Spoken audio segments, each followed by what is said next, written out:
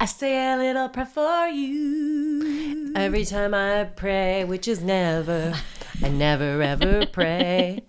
But on Halloween, Koa got Jesus material handed to him. Oh my God. Wait. Okay. Can you see me? You see by the way, you see my microphone going? Mm-hmm. And it all looks okay? Yeah. It's bringing the okay. noise. I bringing the spent an fun. incredible All Hallows Eve at the Posnowski family. And what a damn treat. What? Thank you. I'm trying to open Google Chrome. Why are you doing that? Oh, because eventually I'll need to read a story connected to it. Let me explain how this podcast works. Truly? Darkly? Creepy.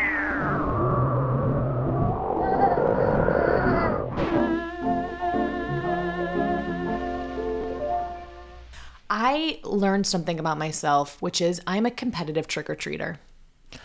Carrie wanted all the candy, and she was frustrated that I wasn't wanted none of the frustrated. candy. I wasn't frustrated. You wanted a, you know what? I wanted to you wanted win. a contestant, though, that you could man. Maybe I did. next I time wanted I'll a go with- Manchurian candidate. Is that I'll how it go works? with Griff, and you can go with Koa next time. No, but you and Koa, see, no. I think you and Koa are two peas in a pod. Like Koa Doesn't need to go to every house. does not need to go to every house. For Nope. me, if like I think too, because my mom, shout out to my mom, Shout out. is like my mom. When she grew up, she talks about how they would like her mom, my grandma. She would send the kids out. My grandma probably like chain smoking and then giving out, candy at her front door. Mm-hmm. And what would happen is my mom would like go out with her friends or her siblings, fill up a pillowcase, come home. That's how we did it. We always had a pillowcase. That's how we stored our candy. I know. I think it's very greedy. You know what? Fucking chill. Whoa, I feel like a lot of judgment from you. No, in this actually, moment. I used a pillowcase too. Now that I think about Feels it, like it's like less I was greedy. more like a tote is pretentious, frankly. I thought it was cute that my cats had buckets, but very quickly I was like, this is so dumb. Because they filled the bucket and then had to dump it somewhere and then refill the bucket. They didn't know they didn't want to dump the bucket because like, where's all my candy gonna go? Like there was a lot of fear in that way. But so what would happen is we'd take a pillowcase, we'd get all the candy, we'd come back, my mom would have a bucket and she'd be like, dump it. You dump it and then you'd go back out and get more. And like her mom did it. My grandmother did it with my mother. My mother did it with me. And then here I am, Aunt Carrie. I'm like with Koa and I'm like, Koa, I know your parents don't love you to have chocolate, but Aunt Carrie is here, and Aunt Carrie, this is the holiday to party, my friend. Mm-hmm. And then we would like pass by a house. He'd be like, nah, not going to that house. But the one house that he did choose to go to, was giving out what, $1 million, right? Yeah, $1 million bill. There is $1 million bill that had Jesus propaganda on it. Yes, it really did. It really did. It was wild. Who was the picture on it? It wasn't Jesus. It was like a weird. It was like Teddy Roosevelt or something. I did, honestly, it went in the trash so quickly I couldn't tell you. I'm kind of bummed. I wanted to read it on the podcast. Did you? Oh, well. But Jesus, and like the kids were like, I will say it felt so, this is what was sad about it. It felt so manipulative because to see the kids' face, like Koa and his friend Ozzy, they got this $1 million bill and like the excitement on their face. Yeah, that was really cute. That felt, there were were a lot of cute, places but it felt in the neighborhood sad giving. There was places in the neighborhood doing like, do you want a toy or a treat? And that's cute. That was like interesting. I like that. I thought that was cool, and it was interesting because Koa picked the toy every time. He wore, and then he wore some like really cute purple owl glasses that were really cute. Oh yeah, I love that because he was Hermione, and so he'd go up to people and they'd be like, Harry, and he'd be like, Hermione, or like he would be like, wow, Harry, and then like 2 seconds later you just hear him go, Hermione. It was really funny. It was really cute. Yeah, it was hard for him to get recognized for the work he was doing. It was. He was wearing. And like, listen, it was a cute dress, but when you just see the top half, you don't get the whole context of it. Yeah. And that was tough. Tough. But he had a really good Halloween. So did Griff. Griff, he just wanted to stay in front of any house that had an animatronic out front. Such great And that decorations. spider was great. So, dear readers, Matt rigged a spider on our porch so that Koa could lower it onto people. It was like a big, one of those big fuzzy spiders. And he could lower it onto people from our tree very suddenly and then pull it back up again. And it just, Koa did that nonstop with the most serious look on his face and the most, just so much concentration and focus that it was just men at work. It was him doing that. He was busy. And Ozzy handing out the candy, and they both took their job super seriously. In fact, like Ozzy, like a little baby took like a couple of pieces, and Ozzy was like, it's one. He was like, it's one, and tried to reach in her hand and pull one back. She was like 18 months, and we were all like, Ozzy, it's fine. Like, it was so funny. And his parents were like, we got to teach this kid to like, not fuck break with authority. Some rules. Yeah, like we got to teach him to, kind of get a little jiggy with it. You spend the first few years of their life so dead set on teaching them to follow rules. And then if they become a rule follower, you're like, shit, I got to actually undo some of that. Yeah, it's really interesting. Koa would do this thing where I was watching him. It was pretty mesmerizing watching Men at Work, frankly, because I'm not familiar with Men at Work, and I really like to see it. So he was like pulling up, because I'm a woman at work. You know what I mean? It's just like a different vibe. And the women, they work. And the women, they work. Angelica, that's a Hamilton. Work. WERQ is how we're spelling that. Mm-hmm. So Cole would like pull up the thing, and then he would let go like this, like a full, like his whole body let go. It wasn't just like let go of the hands. It was like step away. It was like the hands in the air. It was like jazz hands, and every time, and he would be like, he'd like surprise himself, and then he was like, da-da-da, huh. And then the best was people were like, is it animatronic? He's like, they think it's animatronics. They think it's animatronics. I got them. It's me. I'm like, you're the they're like, he goes, they think it's motion detector. I go, Koa, I think you're the motion detector. And he's like, whoa. Huge. That kid's so cute. Huge for him. What did he say the other day? He tried to do something and he messed it up. He goes, oh, I'm rubbish at this.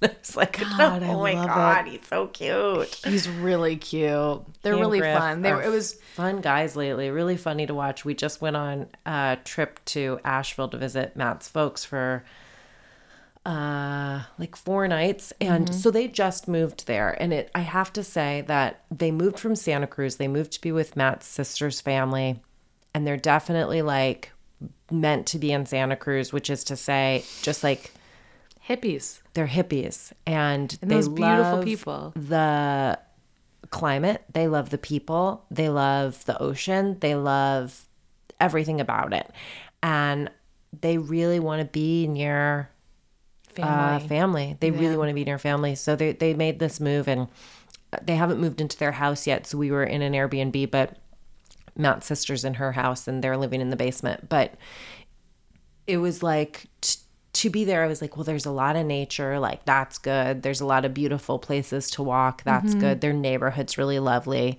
But we were there, and it was like one morning there was just tons of gunshots, just like tons of gunshots. Wait, really? Yeah. Tons. And it's that is it deer season there, or like what is it? What season is it? Would I know? You don't know. That's weird. That's me. Weird. So I was like, God, a lot of people committing murders and suicides this morning. It's a really depressing While you're over your cup of coffee in your hot tub? Yeah. And I'm like, a lot of suicides this early AM. What do I know about hunting? I don't think about anything like that. So I think about murder mostly. So I was like, very dark here.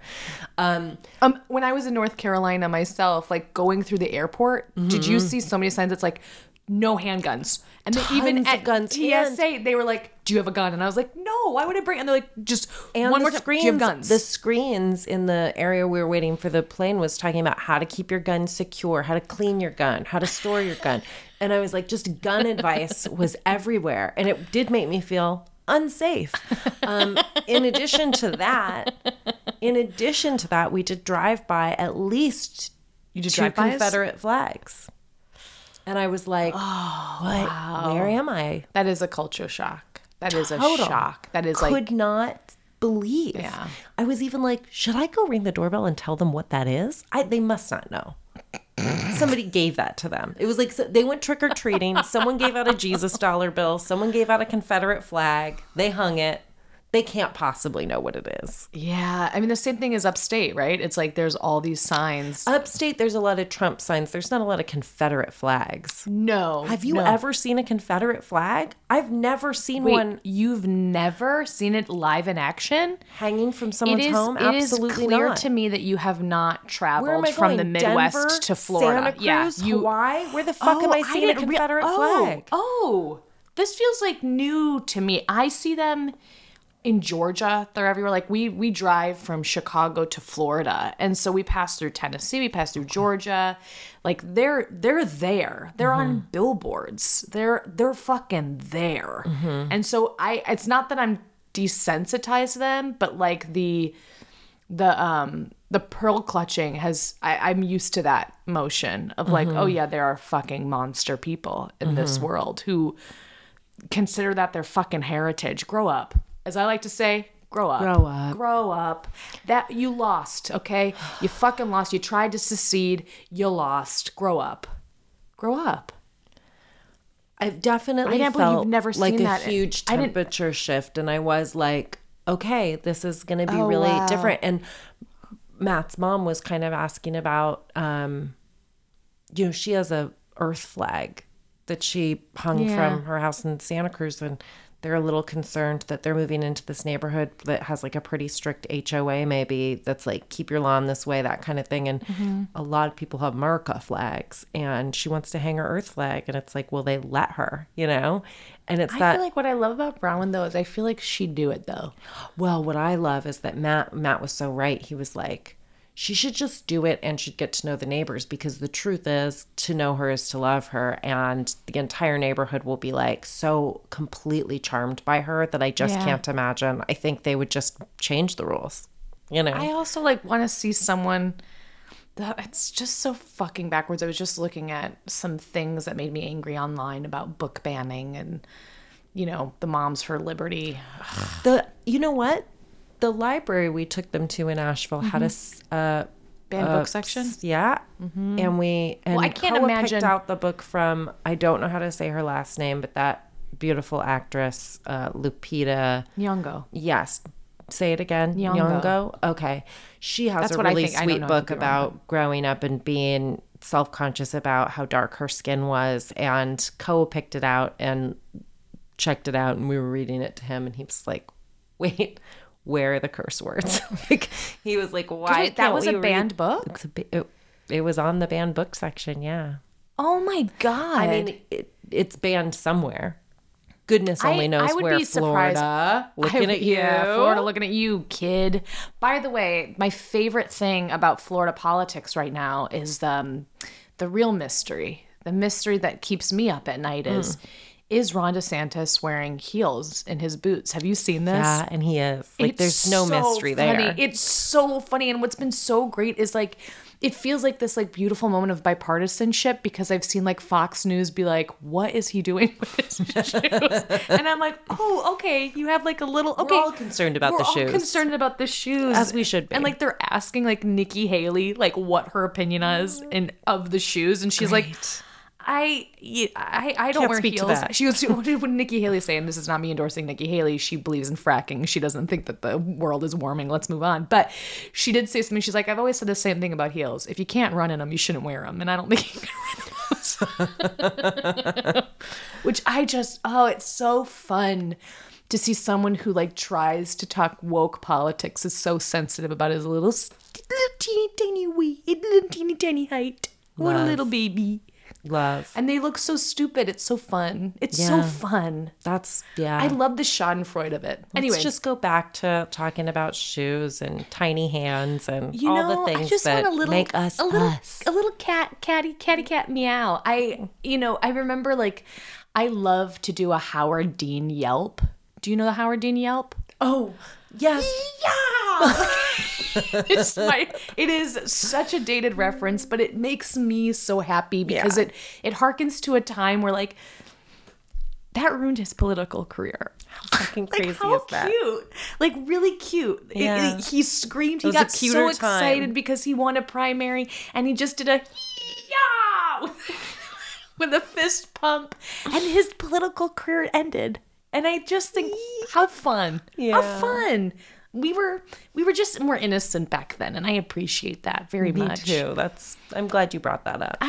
Hey, thank you so. It's sort of how I feel of like I want to bring back "suck it" or Suck it. you know, like with a crossed hand gesture on the groin, "suck it." Oh. You know what I mean? Like yeah. I want to bring back some like vintage. Good for you. Like I know you are, but what am I?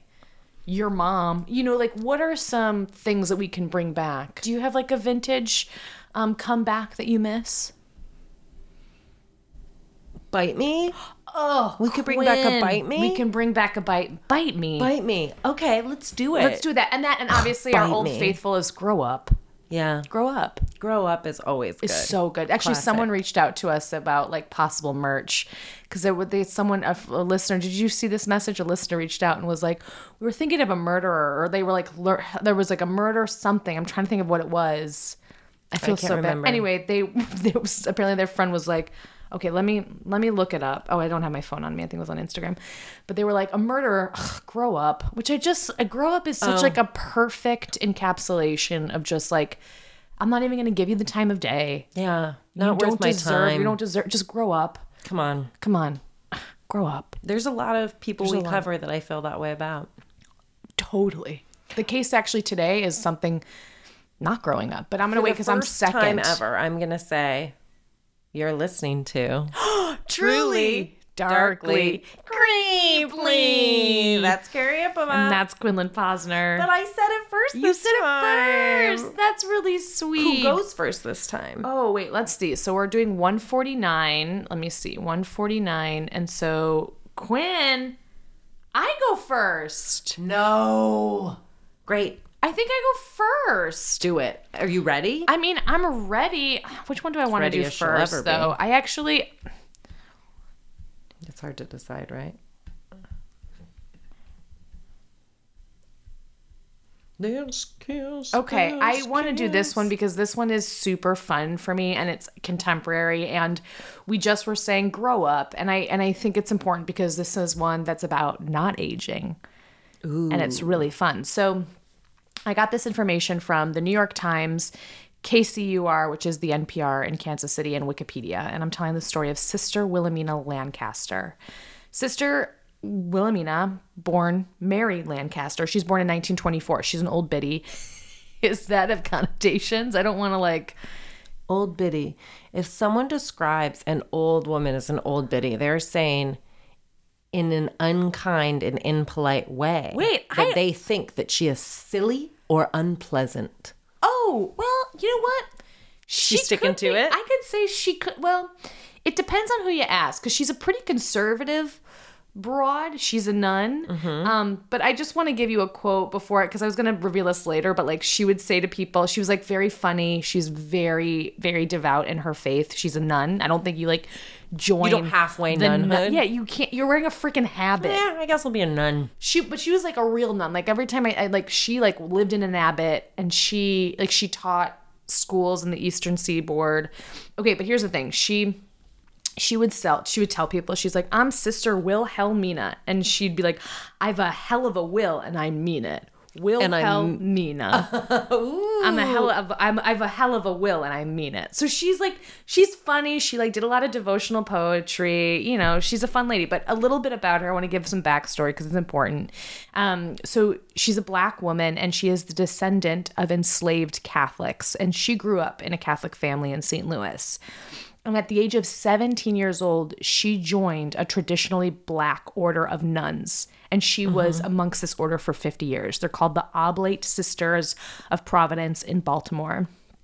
And while she was there, I mentioned it before, but she was a school teacher for over 50 years, which like feels very on brand. So this was like through the 40s, 50s, like through the 90s. From, like, a nun while she's a school teacher? Well, most school teachers were nuns in Catholic schools. Right. Okay. That was like a very common. Like my mom went to a Catholic school. All of her teachers were taught nuns. by nuns. That's like a nightmare. Oh, it is. I mean, I'll tell this story because my grandma, you know, she told us this all her life growing up because my grandma hated the nuns that taught her because they would beat you. I mean, they had rulers. They were very strict, and I think obviously. Wait, can I tell you a religious joke that I just heard? Of course. I'm sorry. Of cross. Nailed it. I have to think of what. You don't have it at the ready? Well, fuck? name. Okay, here it is. Okay. Father Michael. A priest, a nun, and a rabbit walk into a bar, and the bartender turns to the rabbit and says, "What type of blood are you?"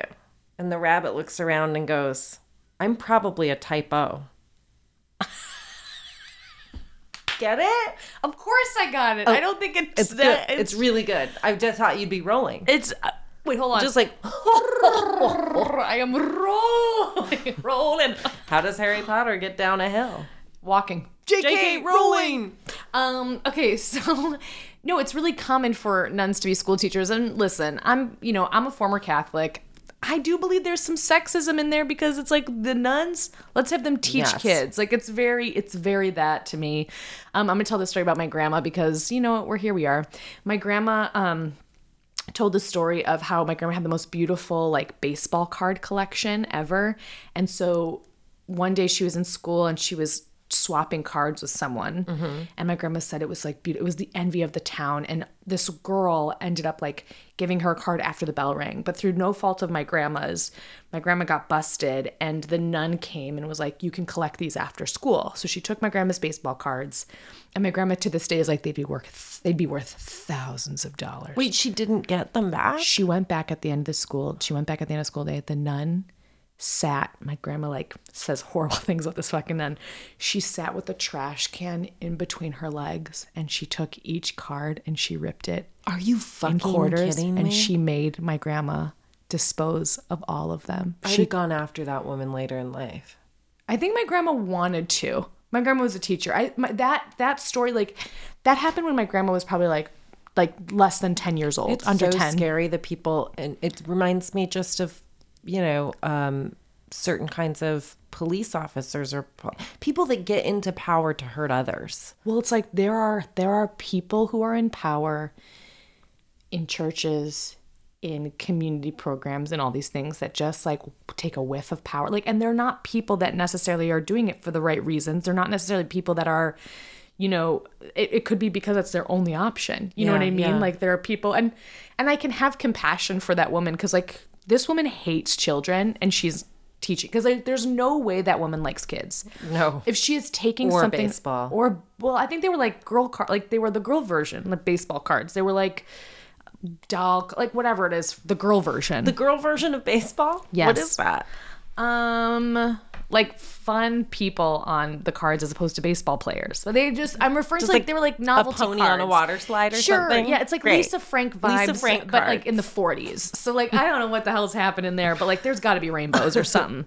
But I think it's like at the time they didn't have TV really, like they had radio. Like could you imagine like How important your shit prized- was, yeah. and like And their kids in general. Well, Kids kids are- shit is the most important shit. it's so important. And so she had like my grandma like still, I mean, she's now 92 years old, and she's told us a story her whole life. My grandma still holds such, she's like, that woman was a bitch. Like she fucking hates her. So like that woman has said, this woman, Sister Wilhelmina, like I think she really did get into this because she's incredibly devout. She believes in the order. So she was teaching in schools over 50 years. So she was based in Baltimore.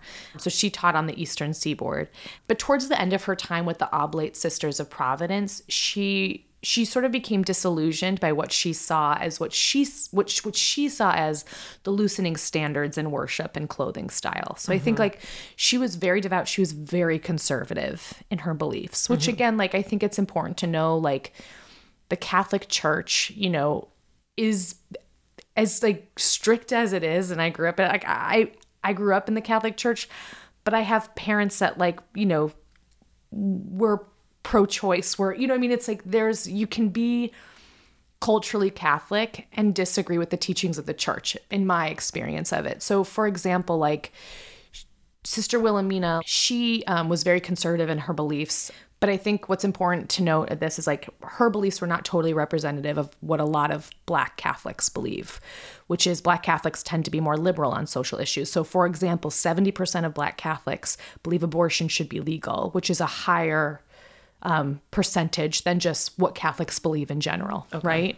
And I think what's also interesting is while she is serving as a nun for these many years, the Catholic Church has a really fucking bad reputation when it comes to race. Black nuns have not been treated kindly. Black parishioners have not been treated kindly. Like the church has a lot of fault in their hands, right? Let's be honest. The church just has a lot of fault in general. I can't I don't know if they treated kids great. But how about that stained glass? But gorgeous. Oh my but God. the churches, the candles, gorgeous. But at what cost? Anywho, so while she's in this order, she is, people are dressing funky. I'm sure Sister Act comes at this time and she's like, I don't like this. I don't like what this is representing. So she decides to leave the Oblate Sisters of Providence and she finds a new traditionalist order in the 90s because she's very conservative socially and theologically. So she ends up going to Missouri, which is this town 10 minutes outside of Gower, Missouri, which is just north of Kansas City, Missouri. And she goes to join the Abbey of Our Lady of Ephesus. Ephesus. You knew where my head went. I did. I know exactly. Yep. And it's run by the Benedictines of Mary, Queen of Apostles, which is a very small but growing conservative order of nuns. And it's growing because, let's be real, nuns, they got a lot of time. They got beautiful voices. This conservative order is growing, and a lot of it because of their music. These churches love to sing, i.e. Sister Act. So Billboard magazine names this group its classical traditional artist of 2012-2013 after the group notched 2 best-selling records recorded in the monastery chapel. It's lit over there. It's Sister Act. It's Sister Act, but very conservative. Conservative Sister Act. I don't think Whoopi could join. Well, I don't think so. remember, Whoopi wasn't actually a nun. I don't know if they'd let her in, though. Is still in Sister Act? Kathleen and Jimmy, come on. She was pretty God. loose. She You're was right. pretty loose. She wasn't conservative, She was lady. fun. Come on, she was fun. She was good. I love her. Kathleen and Jimmy. I just saw an interview with her where she was like, I did saw you saw that the Hocus too, Pocus thing where she was like, I just don't want to malign offend witches. Like, I fucking love you, girl. be as pure as Kathleen and Jimmy. And what's fun is I think she played sort of a similar character as Sister Mary and as, Sister Mary. Maybe they were meant to be the same. Was her name Sister Mary in Sister Act? Oh my God. I hope it is. Let's just pretend it is. Okay, so in this church that in Missouri that Sister Wilhelmina is serving at, the church is very conservative as well. So all of the women have to dress very modestly. They have to wear head coverings. And in 2019, Sister Wilhelmina passed away from old age at the age of 95. She lived a very, very long life. And in her death, she was described as a little nun who persevered in faith. And according to the tradition, and it was signed by a mortician, she was not embalmed, which is a part of, I think, common practice at that time. So she was not embalmed, and she was put in a simple wood coffin, and she was buried in the corner of the property. And according to tradition, after about 4 years in 2023, so just this year in June, her sisters are planning to enshrine her and her remains in the chapel. So they have to dig up her coffin to move her body to a place of honor inside the church. So the little nuns that could... they start digging a hole where their Sister Wilhelmina is laid to rest. And so they're digging it out, and they notice there's a crack down the center of the coffin, and they expect to find, she's not embalmed, so they expect to find just bones that they can clean up and move her remains, right? But that is not what they find. Inside, they find the corpse of Sister Wilhelmina, and her face looks like it hasn't changed. It's staring right back at them. What? Her face looked like Sister Wilhelmina. She has not decomposed after 4 years underground. It doesn't make sense. Well, it makes sense if you're religious, and there's this thing called it's considered incorruptible. It's where your body does not decompose with the elements, which I'll get into it. So the sisters even talk about how her habit looked immaculate, like her whole self. Well, it's so giving me scary. midnight mass a little bit, right? Like when I was reading this, I was like, it's giving me midnight mass. I love it. So, and the coffin was damp. So there was like a lot of moisture. And I did see pics of her body, I did see pictures of her and her body, her remains, and her hands are a bit decomposed, but her face is like, Perfect. I wouldn't say perfect, but like not 4 years in a coffin. Like they asked a local mortician, which I'll get into more, but he was like, she's fared better in 4 years than I've seen bodies in 3 days. Unreal. The mortician is like, what the fuck is happening? So as soon as her sisters find her, they immediately describe her as incorruptible, which in the Catholic Church is used to describe people whose bodies or even body parts, they don't decompose in death. And an incorrupt body can signify sainthood, and it is also a sign of holiness, right? It's like, Too little, too late. She's gone, but... well, you can only be a saint in death. Oh, is that true? Yeah, it like sometimes it takes years, if not decades, or like hundreds of years to prove, to go through the process of canonization. Like I don't know if there's any saints that were given sainthood before they died, because I think part of their death is also I actually don't know that totally, but like Mother Teresa, who I actually probably will cover her at some point because she's like a very interesting person, and like there's some controversy around her, which I find fascinating. But it took years after her death for her to be considered a saint. Oh. Yeah, the canonization is like a separate sacrament. And if I'm wrong about this, I'm sorry. So anyway, so the phenomenon of incorruptible bodies, it has occurred about a little more than 100 times worldwide, but mostly it's in Europe. And what's really interesting about this is that it's never happened in America. This is the first time it's ever happened, and it's this year in 2023. Oh, yes, what I was saying is sainthood sometimes takes many years or centuries, but having an incorrupt body is like a very good start to get on that path to sainthood. It's highly revered in the Catholic Church to be incorruptible. It makes that like that it sort of signifies that you are a holy person and also strong enough within your own faith and body to be incorruptible from the elements. It's like nothing can affect you because you're incorruptible. What was also super interesting about this is there was no odor in her body. There's no smell. Okay, because my next question was going to be, do you think somebody made Like a embalmed mask? her? A mask? No, like a really good mask and put it on her. No. But then she would still smell because she would still rot. Yeah, she's not rotting. Okay. There's a radio show called Miracle Hunter. It's on a Catholic station, and the host told this story to his listeners, and he talked about how distinctive this was. One, because it's the first time an incorruptible body has ever been found in America, but also it's the first time a Black person has ever been deemed incorruptible.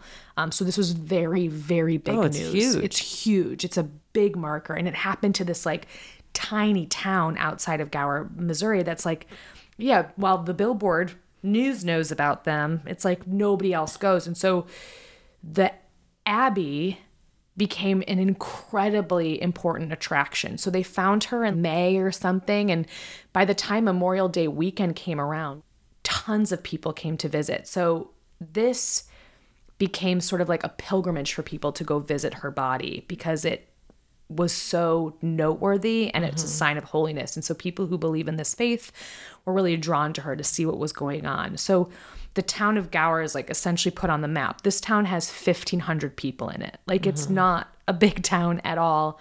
And on their town website, they have like a little link to the Abbey. It's just 6 miles from the downtown area. But again, like you can get a beer for $1.50. Like in this area, it's not a busy place. It can't support all these visitors. So they have to turn down, or they have to turn a 2-lane into just a 1-way just to deal with the traffic into town. The Abbey turns their alfalfa farm field into a parking lot, and directors are like, and visitors are directed to her empty gravesite where they can like go pay their respects at her gravesite. And then it winds around to view her body, which is now being laid openly, publicly in the church. on Memorial Day weekend, over 25,000 people visit her body. They view the body, they touch the body, they pray over her body. It is huge news. I mean, and just so many witnesses to this. It's not hearsay. Yeah. Volunteers are there. They're handing out water, fruit. They also have to distribute veils and knee-length skirts so that women can adhere to the dress code. Even non-Catholics are visiting because they're so interested at this phenomenon. Like, they interview a 17-year-old, I think in the NPR article, but they interview or maybe the New York Times article, but they interview a 17-year-old who's from a non-denominational Protestant church. And she's quoted as saying, even if it's not, it brings more people to come and question things than it is. She's been 3 times, and before the first time she went, she'd never seen a nun before, right? This is like not a part of her practice. And she said it was like a bit of a culture shock, but she said in this quiet, small town, it's also something to do. After the mass pilgrimage to her on Memorial Day, I think they realized like, oh, this is something bigger. We need to protect her body. So they enclosed her in a glass case and installed her in the church where she's just in plain view of the pews. So where people go and like sit and experience mass and, go to church, there's just like her non-decomposed body just sitting there. Holy shit. The bishop whose diocese is the abbey is located in, so a bishop is sort of in charge. They have like a big swath of a bunch of churches and monasteries and all that stuff in their sort of like purview. He obviously gets wind of what's going on, and he's like, well, I understand that visitors want to see the body. They shouldn't touch it or treat it as a relic, which when I read that, my bias, I'm reading into it where I'm like, this guy is just jealous because this nun is like getting all of this treatment, and he's like, she's not a relic. But I think in the Catholic Church, like that stuff has a hierarchy, and there is a process to be deemed a relic or to, start the process into canonization, into sainthood. So I think he's going like, okay, don't treat it as holy. Like, you can treat it as like a gift, but like, we don't know what it is yet. You have to like tread cautiously almost. And while the volume has dropped from that like initial 25,000 people that visited on Memorial Day weekend, there's still steady visitors in and out of the Abbey. There's people from Minnesota, from Texas, from California. People are coming to take pictures of her, and they're planning on coming back later just to see if her condition has changed. Yeah.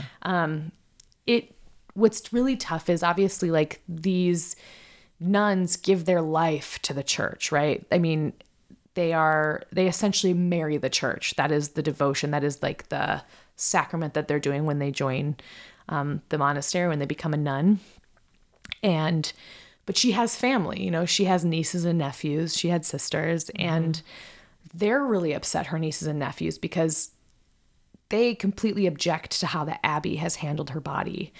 They take issue with the fact that they didn't realize that she was going to be exhumed until weeks after it happened. And only after persistently asking were they allowed to have time alone with the body, her family. So it feels, I think her family, her nieces and nephews feel really upset that they weren't given a choice, or they weren't given proper notification of their aunt's body, who's now sort of like a spectacle for the world to see. Yeah. There is, obviously with anything like this, there's a little bit of controversy. Like I said before, like the Catholic Church has like a really bad rap when it comes to race relations. And the sect that she belonged to is predominantly white. Almost all 64 nuns that make up the Benedictines of Mary are white. And so there's a historian who wrote a book about Black Catholic nuns, and she expressed that she hoped that Sister Wilhelmina is not being used to counter the reality of what Black Catholicism is in the U.S. I think she has some hesitance. She's worried that, they're going to put her on a pedestal in a way to sort of like absolve the church, to absolve some of their responsibility. And she wants to make sure like it's all for the right reasons. Now, of course, like comes the science part of it, right? Okay. Which like, of course, there's going to be people that are like, okay, we actually don't know what body's decomposing in a coffin will look like all the time. You know, it depends on like the humidity. It depends even on like what the person ate before they died, especially if they're not embalmed.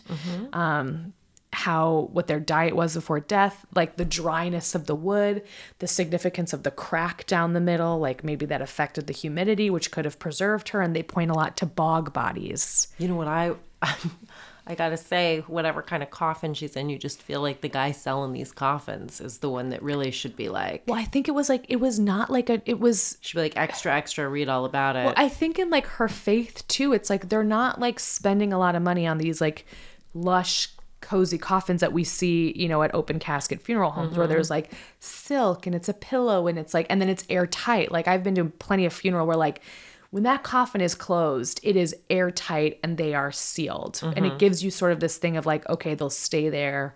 They won't be worm food. But I think what's significant about this is like she was in a simple coffin. I think especially because as a nun, where are those worms at? Where them worms at? You know, no worms, like nothing.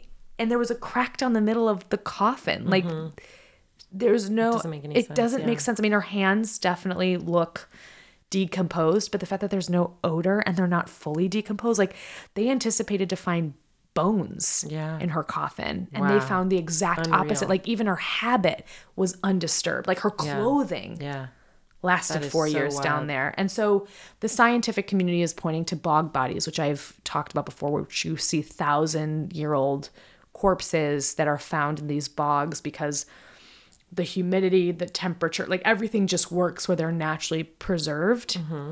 So there is some scientific evidence that is happening, but there is no doubt that within the religion that she practiced, like this is a miracle. I mean, I don't know if I can call it a miracle according to the Catholic Church, but like being an incorruptible body is certainly a step in the right direction to be canonized and be considered saintly. And this like little town of outside of Gower, Missouri, and the monastery is just being visited to view this body. Wow. But Sister Wilhelmina, like, I'm really proud of her. I'm really excited for her, frankly. Are ya? I'm excited for her. I mean, she dedicated her life to the church. I mean, I think probably, you know, like a lot of devoted people, especially like from what you hear about her life or what I heard about her life, is she didn't seem like someone who was seeking power. She seemed like someone who was seeking faith.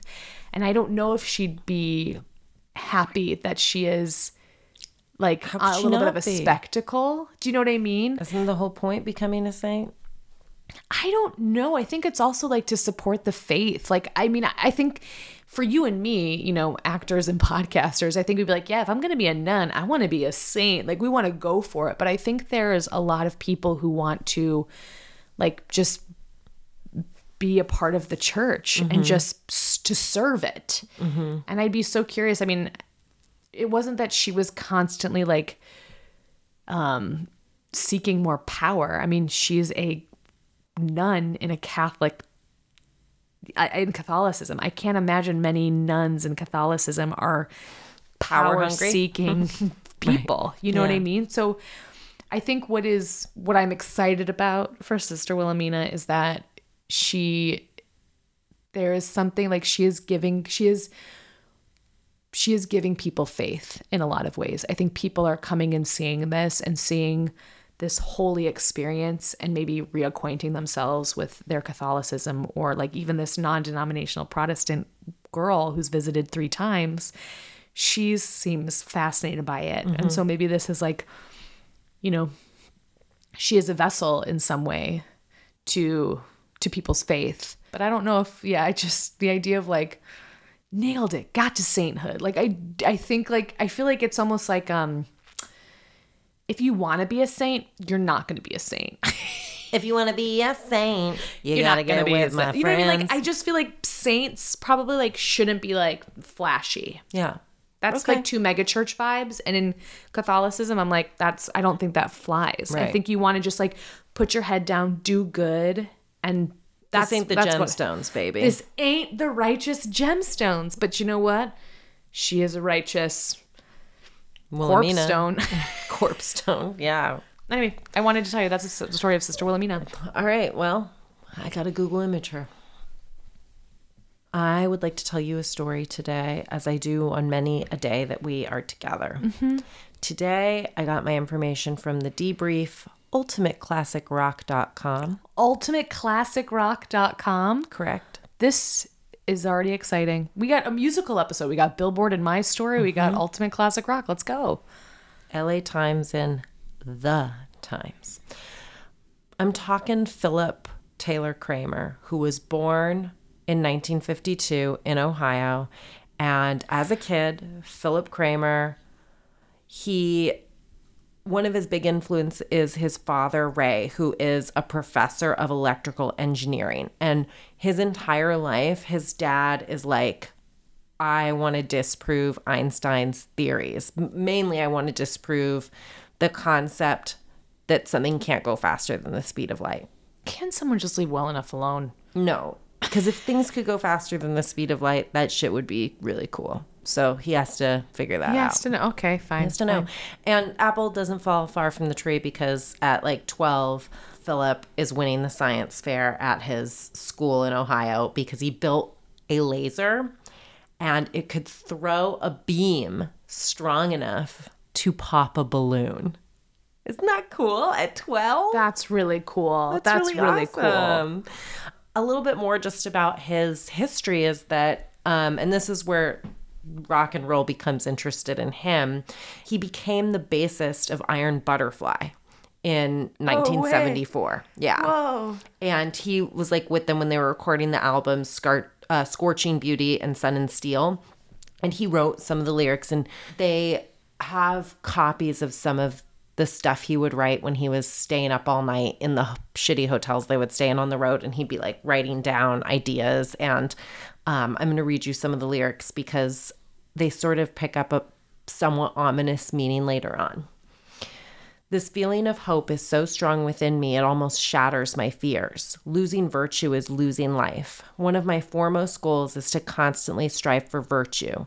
I want to give dreams, ideas, and feelings that are of a good nature. I am limited by my own life. There is only so much a human being can achieve within his physical boundaries. But I wish to reach beyond my physical being. With the help of God, I will never fail. I do not pretend to know who or what makes up the unity of God, but I beg for his help and hope his forgiveness will guide me through my errors. Nice, a little religion to tie into your story, but also just like a rock and roll guy in a hotel. What kind of music? Is it like fun rock or is it like kind of metal? Like It's kind of metal-y. I've been to one metal show, and can I tell you, it was maybe the most joyful show I've ever been to. Have I told you about this? No. And I can't picture it. No, because do you remember we had, when we worked at that bar, Victor, he always listened to metal when he was cleaning. And he was like, when you talk to him, he was just like the nicest, Happiest person. And so I think there's always this like metal idea of like, and like really angry. I think it's like catharsis. Therapeutic. I think it's like release. You would like the show. There's a really good show called Dead to Me with Christina Applegate in it. And she listens to that kind of music. That's like her kind of music. And it's like feels very antithetical in some ways to who she is, but then it makes sense by the end. But it's like why I like listening to sad girl music. I'm like, I just want to feel the feelings. And like, it's a very striking great personality trait to be someone that's their music. Yeah. They hop in the car and because throw it that does on. sound like noise to some people. Yeah, it's pretty wild. He's a really handsome guy. He's like 6'5", really like cutie. I'm height blind, so that doesn't do anything for me. Yeah. Well, he's just a good-looking face. A hottie musician / total smarty pants because All right, I'm in. when he leaves the band, he goes back to college and gets a degree in aerospace engineering, kind of similar to Dad. And he goes to work on the MX missile guidance system. So he's contracted with the Department of Defense. So he has like everything's top secret that he's working on. So we don't know a ton about what he does. Even the people that worked with him didn't know a ton about what he did. Like one of the guys was like, I just remember like he had his cubicle door like he had it taped shut. Jeez. And it was something lots of people in the office did. It was to signal like what I'm doing is it shouldn't be viewed. Like it's It's masturbating. No, I'm just kidding. Yeah, it's We all did that when we masturbated I was looking at work. porn. Yeah, you just if you you know what? Some people don't do it enough. That's why people get busted for doing it. Yeah, no, he was clearly working on top secret things and he was really smart. And then in the 90s, he co-founds Total Multimedia Inc. or TMM. And he starts that company. This is a throwback to the last episode. He starts that company with Randy Jackson, brother of Michael. So we're going back to the Jacksons. There's lots of tie-ins, huh? Whoa. This is like a computer technology. This is the future. And they do video compression and they hire people from the military and stuff to work for them. So there's a crossover of like we know what the future is. Yeah. And he knows that too. And so he's doing this. He marries like this woman, Jennifer, that he's loved forever. They have a really strong relationship from what I've read on all angles. They have kids. They end up having a son together. They end up having a daughter maybe 8 years later. And then he launches in his spare time, like he's not busy enough he's like a really dedicated dad. He starts Would you call him a super dad? I would. And I would call him a Superman. He does so many cool things. He seems like just a cool guy. Like everything I read, I was like, I like this guy. He starts a nonprofit called Facet, which worked for the Conejo Valley Unified School Districts. It was, he wanted to get them better technology. And he was like, I don't just want to get like computers.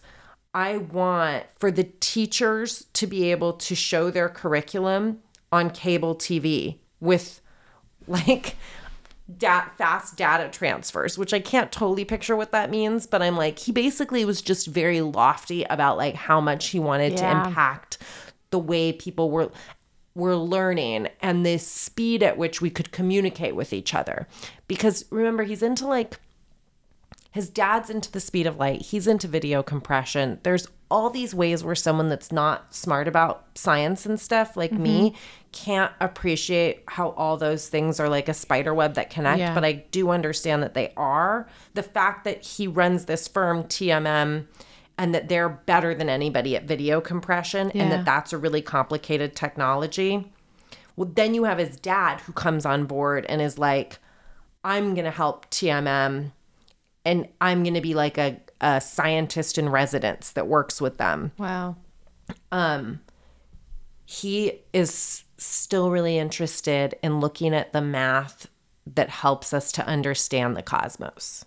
Okay. And he is working and has some sort of breakthrough, and they call it that. Like he and his son call it the breakthrough. And in fact, his son calls it Ray's moment, his dad. But what they're doing is still not public. It's being done secretly. I'm just trying to think about how to talk about this. What they're doing it's is not not ominous. public. It's done secretly, The which is also opposite. it's done private. It's done the opposite. Let me It's the explain what opposite. public Let me is. explain. Let me see what not public is. Private.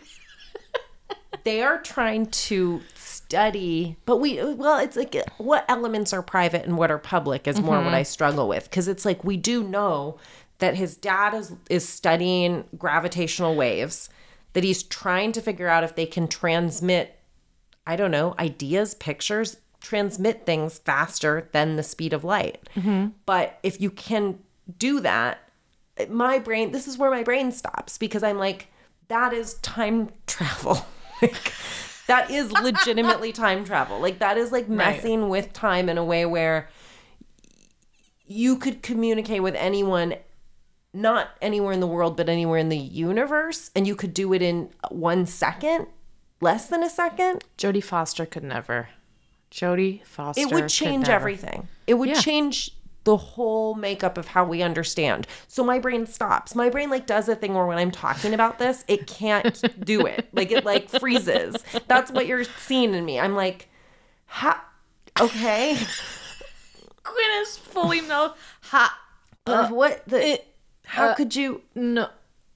It's hard for me to cover the case because it's like I can't appreciate how it's real. I think you can appreciate it because you're having a hard time grasping the magnitude of it, which I think is Yes. something to be like, this is not a science podcast. You're not getting it. You're getting into the like. Go somewhere else for your science, yeah, folks. no, please, God, no. I think unless you want to talk about the science of decomposing bodies, in which case I will say miracle. So Miracle. Miracle. Wonder of wonders, Miracles miracle of happen. miracles. So Well, wait, this okay. would be a miracle too. And that was a miracle too. Oh, God. He's always not slept well. When he was in the band, he didn't sleep well. Now he's dealing it sounds with... like his brain is going like that's going He's a faster than the genius, speed of is light. like the Yeah. feeling I get. He's a genius Yeah. person that can do anything. But now he's not sleeping, his wife says, for days, which is scary. Yeah. And she's like, he is obsessive. He is a genius. He is staying up. He's running these equations that his dad has presented. And she's like, what is going on with you? And he is really excited about what he's working on. And he tells her, it's very simple. It's been here the whole time. And it's so simple, no one has discovered it yet. Oh God. And he's running these equations that have to do with, I think, negating the speed of light. And he thinks that he's really finding these things. And she's like, I don't understand what you're doing. And he says, imagine being able to flash up a picture of a missing child on a computer screen or even part of a picture. And with this new equation, being able to find that child in a fraction of a second. And you're like, I can't actually imagine that. So whatever he's doing, it's above my pay grade. But Miracle. he is up all night doing this. Okay, let's talk about this fateful weekend. On Friday, he has to go have a 3-hour meeting with Dan Shields, one of his colleagues. And he shows up and Dan Shields says he's talking a mile a minute, not making a ton of sense. He's like, hey, did you see Sneakers on TV this week? Oh, it was crazy. And he's talking about there's an encryption busting theme. And I think that I can crack any encrypted code that you throw at me. So then he he's like, okay. And then Philip can't break it. He says that the nature of the way he was talking was that he was like excitedly going on and on and on about anything, but not totally making sense. Mm-hmm. And that his impression of the conversation was, whoa, this guy needs to sleep. Right. It sounds like mania. And then he goes to take his kids out to like feed them lunch, and he only has 40 cents in his pocket. So his dad's there and he's like, Ray, I need you to give me some money. And he's like, no. And he's like, it's not about the money. You have to just stop. Go home. Go to bed. Like, you're out of it, man. But he's not mad. He's like laughing is the way they paint this moment. But he's kind of like, dude, quit going a mile a minute. Go home. Go to bed. He supposedly goes home, sleeps not that well, gets up at least once to run some more equations. But again, this isn't unusual behavior for him. Okay. The next day, he has to leave at 9 a.m. to go to LAX and pick up a business associate of his named Greg Martini, which is a great name. And his wife. And then he's going to go back. He's going to get Jennifer. The four of them are going to go to Santa Barbara and have dinner together. But on the way to the airport, he stops at a medical center to visit Jennifer's, his father-in-law, Jennifer's dad, who's a patient there. He has cancer. And he goes to visit him. And we know that he does go to the airport.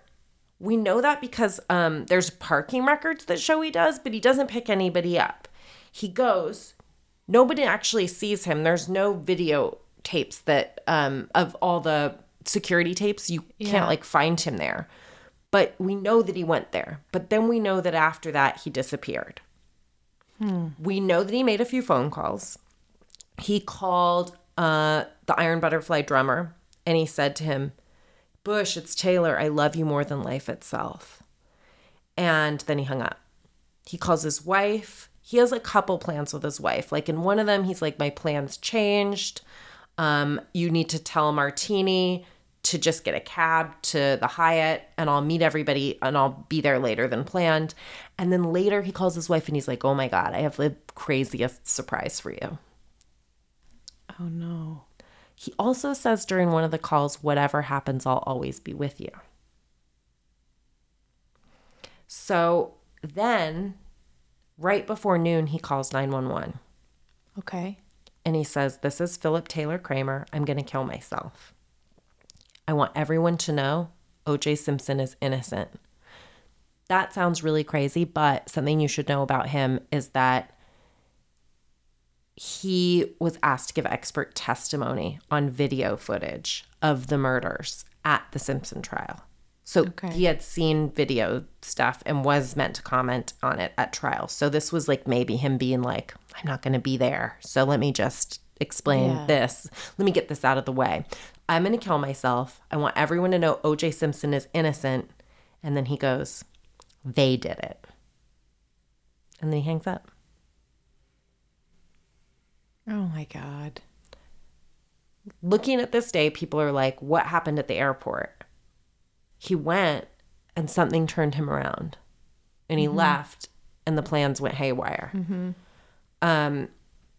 There's a guy that ends up working for the family as a PI and he says, I haven't a clue. The guy didn't have an enemy. He was a dedicated family man. Like they just can't figure it out. They're like, what kind of distress might he have been in? Because everybody's like, loved his wife, loved his kids, loved his job, felt like he was having, even though he might have seemed off, he felt like he was working toward a breakthrough. Then he calls 911 and the fact that he was like, I have a big surprise for you. Like, what's the surprise? That you're killing yourself? Doesn't sound like how you would tell your wife that. It sounds like he was manic. Like It sounds like he was manic, but it also sounds like he thought he was about to solve something that I don't know. It's so...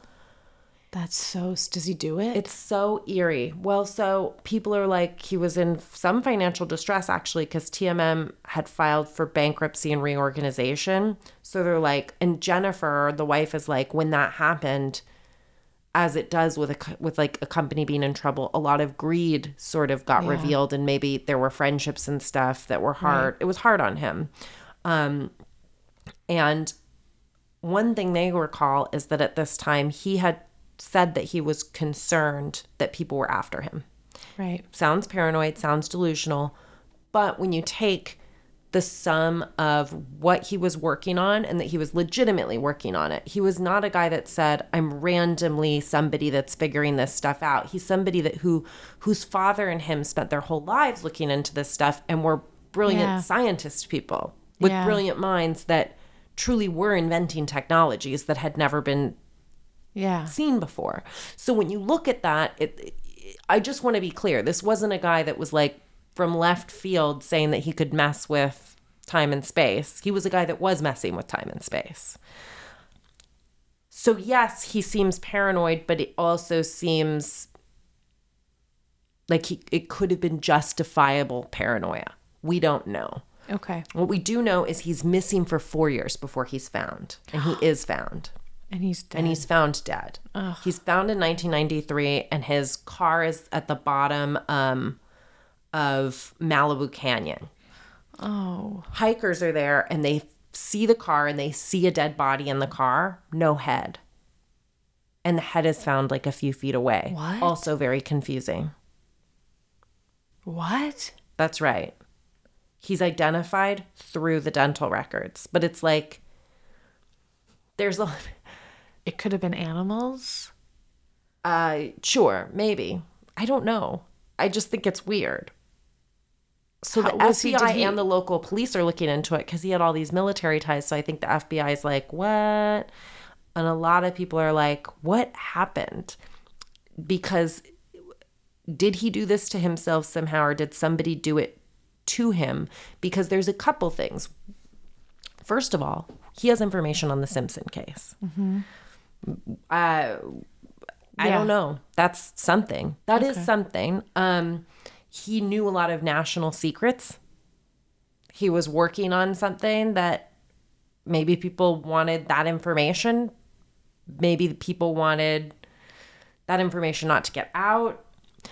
some of his friends are like, we think that somebody put a gun to his head and made him drive off that. Like someone was in the car, you know, like he was on the verge of this big breakthrough. But then the sister is like, no way. Like she said, my brother takes the weight of the world upon himself and he loves Jennifer and loves his kids dearly, but he banked everything on this discovery with my dad and his mind just ran away with it. He talked of supernovas, earthquakes, all events having no coincidences. I fear he had some kind of breakdown, which it feels possible. It feels very likely with the no sleep. Over the past couple of years, he'd gotten really into these 2 books, and he talked to his sister about it. He talked to his wife about it. And one of them was called The Celestine Prophecy by James Redfield. And it's an adventure story about an ancient Peruvian manuscript. And it's basically saying that there's going to be a major transformation in humankind. And it's going to change the way we view human consciousness, because we're going to talk about that as it's just one form of energy. Like that there is energy in a physical world, but there's also energy in a spiritual world. And that the people in this book will find a way to reach that spiritual, they'll vibrate, it said, at an energy that will allow them to be invisible. So he's obsessed with that. He's obsessed with this book called Embraced by the Light by Betty J. 80s. And it's about her dying. And it says that the universe is driven by design forms of energy that are spirits, and that being born on Earth is only one form your spirit takes. Right. So it's an infinite lifetime, and this is like a part of it. Okay. Which then, if you're like, okay, these are the ideas running through his head, and they've been running through his head since he was a kid, really, because we heard, that's why I read that lyric that he was writing in the hotel room when he was part of Iron Butterfly that was like, I want more than just to be in this physical body. I feel like I have more to do. I feel like I have more to give, and that this is like stopping me from giving it. But it's so weird because you're like, obviously whatever he did, he didn't believe he was killing himself in like a depressive, I'm leaving way. He really, whether or not he was right about anything, he thought that he figured out a way to still be around and affect change and do things just on a different level, is what I get from this. Well, that could have, that to me answers the, like, I have a surprise for you. Like he had didn't so much think faith. he was killing himself. Yeah. But isn't he smart enough to realize that that's how the living will perceive it? And that you are leaving your wife behind with your children. Sleeping, but you're bringing logic into something that, like, do you like the comedian Maria Bamford? Say it again. Maria Bamford. I don't know who that is. She's a very funny comedian. She's a very specific way of telling jokes, but she deals with mania. I don't know, but I know she deals with mania, and she's talked about like how she speaks in a sort of like anxious, high-pitched, childlike voice, and she's very funny. She talks about how at one point her friend pulled her aside and was like, "Hey, Maria, remember when you told me that I should take you to the hospital if you start talking about weird stuff and there's no point to it and it's kind of like a lot of fast talking?" And Maria's like, "Yeah, sure." And she's like, "I think we should go to the hospital." And Maria like needed someone to clock that energy for her. And so I think like, and then she has a really funny bit where she's like, "I would love to have Shark Tank for people with mania."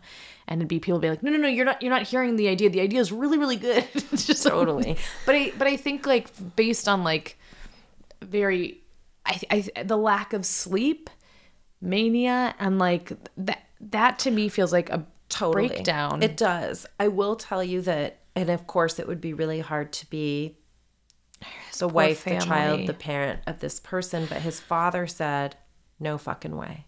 No way it's suicide. And he said, Taylor told me a long time ago that there was people giving him problems, that they wanted what he was doing, and several of them had threatened him. He told me, if I ever say I'm going to kill myself, oh God, don't you believe it. I'm going to be needing help.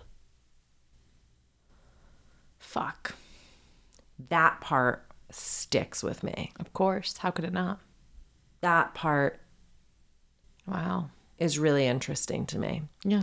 And this is a really smart guy. and he didn't say that necessarily when he was, I don't know at what point in his life he told his dad that, but it'd be interesting because you go, did that happen 2 days before, 2 weeks before, or 2 years before? Right. I don't know. I don't know the answer. Whoa. But conspiracy theories are I bet they're going rampant, crazy. Yeah. rampant, because people say that there's been something he knew that was getting covered up. People didn't want him to, somebody that understood this could not be alive, or somebody that understood this, they wanted the information from them, or and people talk about time travel surrounding all this, and if he faked his own death, Right. and if we think we have a body and that's not what we have, Right. and it's a really wild case where it reminds me of Elisa Lam a little, where you go back to that and say, Occam's razor, what's the thing that makes the most sense? It's that somebody had a mental breakdown and did this to themselves. But it's still, in this particular case, far more than hers, I find it very provocative. And I find the evidence that says something, that there was The foul play nefarious, to be. I think the fact that there are so many things we don't know because of, there's so much that's clouded from so you can't get a full picture, and in that way you're going to question it. There's no question. You're going to question. There's no question. But it's like, we don't know what he was working on. There's so much national secrets that were protected. Like, the people that he worked with didn't know what he was working on. Like, there's already It's so almost much hard mystery. for us to speculate, because that's just it. I'm like, I get what he was working on, but I don't get what he was working on, because just saying he was working on the speed of light and compression and time compression, you're like, okay, I don't know anything about that, and it's almost hard for me to imagine why it would be top secret, but of course it would be worth more than any human's life to know those things. Totally. But also, he strikes me as a guy that you could kill, and he was not going to tell you how it worked. Yeah. Or he maybe wasn't able to tell you how it worked. Yeah, I don't know. Anyway, that is the story. That is a wonderfully tragic story. So strange, so right? strange, and it reminds me of the Metal Mask guys, the Iron Mask. The Iron guys. Masks, right? Yeah, it reminds Totally. me a little bit of that too. Wow. Thank you for telling that story. You're welcome. You're welcome to me. What can I say except You're welcome. Oh wait, we have to do love you all. Goodbye. Goodbye. Do I stop it? Yeah, press the stop and then let me